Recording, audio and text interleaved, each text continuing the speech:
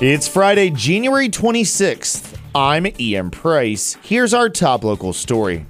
A General Assembly subcommittee has debated legislation that aims to establish a retail marijuana market in Virginia. WFIR's Clark Palmer begins our Cannabis Team Coverage with more. Members of the State Senate Rehabilitation and Social Services Subcommittee on Cannabis yesterday considered legislation from State Senator Adam Ebbin, which called for marijuana sales to begin this year, giving pharmaceutical providers who currently supply medical marijuana to have the first crack at opening up retail businesses.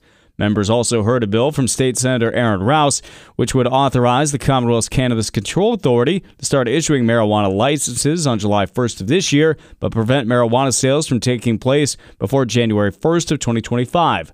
Rouse says since lawmakers will not recriminalize marijuana, it's time to set up a safe retail market. Doing so will address existing public health and safety concerns, create jobs, and generate tax revenue. So SB 448 does all these things while ensuring that our adult use market is well regulated. It provides for opportunities for equal access, does justice to communities ravaged by poverty and prior drug policy. Tom Intorcio, Associate Director of the Virginia Catholic Conference, asked that the committee take a breath and consider the ramifications of establishing a cannabis market. If you look at Colorado, they have had exponential increases in crime. And I'm directing that particularly to all of you because you all four of you represent major cities, major urban areas. The committee opted to combine the two bills, choosing the Rouse bill as the vehicle for advancing the legislation.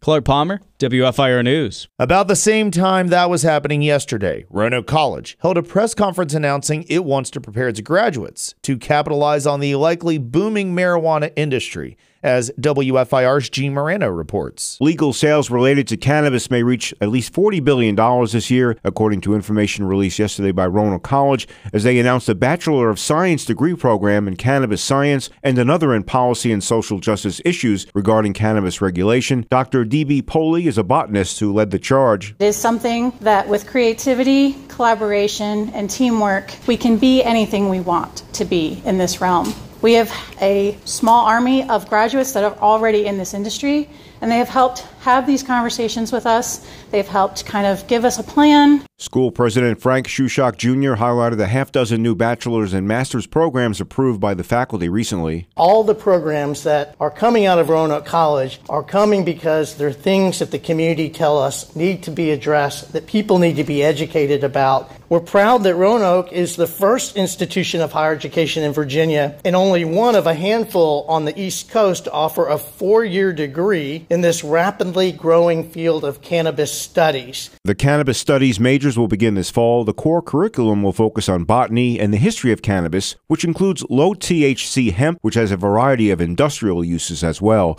Gene Morano, WFIR News. In worse news, the Henry County Sheriff's Office is searching for whomever left a dog inside a porta potty in Jaycee Park.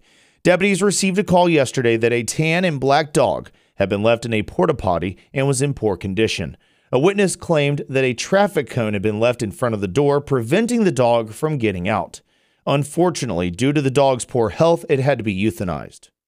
3 Nelson County middle school students were sent home with illness Wednesday after consuming freeze-dried Skittles that authorities say were not in their original packaging. The Skittles were tested for various substances such as fentanyl, meth, and heroin, and results came back negative.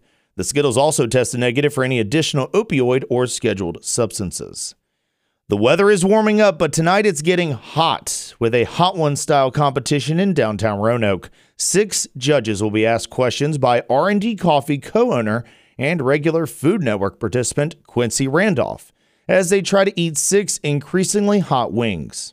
Jesse Feldberg, who owns Roanoke-based Fermented Fire Hot Sauce Company, is doing the sauces. He gives a preview of the finale. And then we hit our final 2, a Scotch bonnet buffalo sauce, where we are taking my Boomtown sauce and making a very hot buffalo style one. So we have some habanero, some Scotch bonnet in there. And then the very last one, we are just doing straight up wings tossed in my hottest sauce, which is a yellow Reaper sauce with carrot, garlic, and shallot. But it has a lot of really nice flavor to it that you might not find in traditional Reaper sauces. Feldberg says anyone who wants to try some wings or cauliflower in any of the sauces can order them at the Hot Ones Like event tonight that begins at 6 p.m. at Golden Cactus Brewing and Food Hut Roanoke.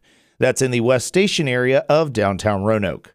That's the latest. Check back on Monday for our next update. Ian Price, WFIR News.